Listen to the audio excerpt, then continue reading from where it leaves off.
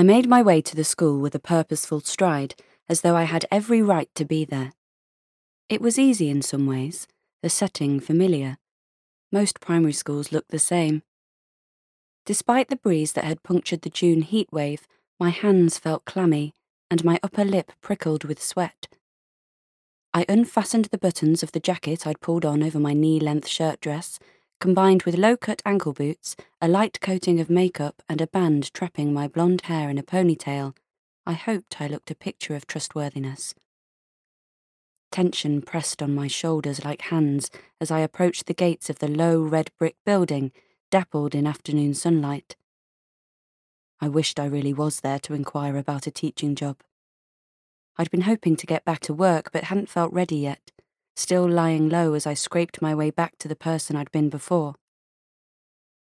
Slowing my pace, I scanned the parents and carers gathered at the school gates, waiting for their charges to emerge, seeking the face that matched the photo etched on my brain. It shouldn't be difficult, as the assembled adults were mostly female and the face I sought was male, a lone father among the sea of mothers, grandmothers and nannies. Spotting the back of a brown-haired figure, standing apart from the others, nearly a foot taller than most, my stomach cramped with nerves. What happened next required me to act, a feat I was frightened I couldn't pull off.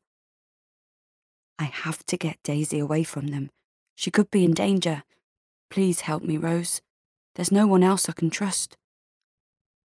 Tightening my grip on the strap of my bag, I reminded myself why I was doing this.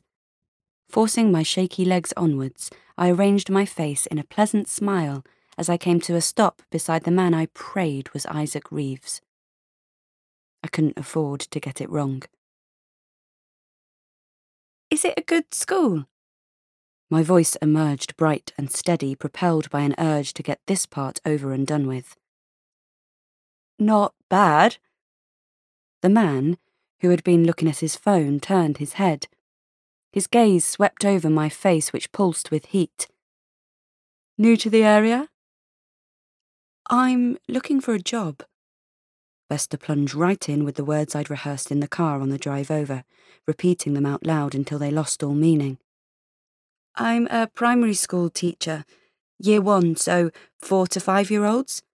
I'm scoping out a few local schools, hoping one might have a vacancy. It's good to get feedback from parents first. He was probably wondering why I'd approached him rather than one of the assembled women, or hadn't looked online for reviews and testimonies. I've heard this one has a good reputation, I added quickly. He turned fully to face me, pushing his phone in his jeans pocket before folding his arms.